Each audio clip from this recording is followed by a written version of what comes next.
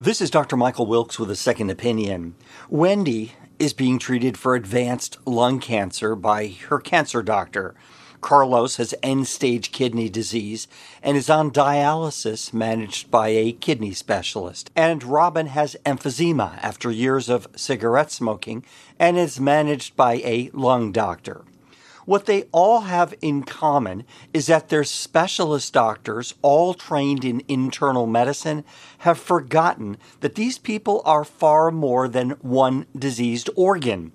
The specialists are providing these people with high-quality specialty care, but none of these people have had their flu shots. None have had important lab tests that are unrelated to their disease, and none have been asked about their mental health, their stress level, or their ability to sleep at night. The reason, I am told by these doctors, is that they are specialists in specific problems. These other issues are not their concerns.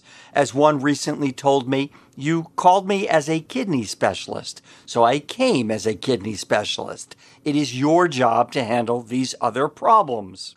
Well, true enough. However, the problem is that neither Wendy nor Carlos nor Robin, not their real names, realized that a primary care provider was still an important part of the healthcare team. When I called to check in on Carlos, he was appreciative of my call. He explained that he didn't know he could or should feel free to reach out to me with medical questions if he was now being cared for by a kidney specialist. Wendy had questions about a brand new treatment. A month before, she had completed her last round of chemotherapy, which had failed. She was now being offered a brand new experimental research medicine. She didn't know what she should do, and she wanted a chance to talk to me. She was very sick, and she knew her remaining time was limited. She told me that the last thing she wanted with her remaining time was to spend more time at the hospital getting more infusions. She felt her cancer doctor was pushing her hard to try the new medicine, and she didn't want to disappoint the cancer doctor, but she really wasn't ready for a new treatment. Now, I don't know any of the details of this new treatment, but she wanted someone to discuss the options with. So I called the cancer doctor to learn the risks and the benefits. Then I had a chance to discuss the treatment with Wendy and her husband. Our discussion was filtered through her values and her wishes, not the doctor's.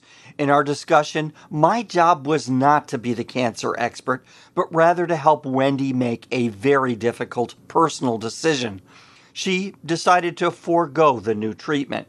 Specialists these days are certainly busy, but if they're not going to provide comprehensive care to people with specific diseases, they need to at least remind people that they still need to work with a primary care provider to provide the services and care that they cannot.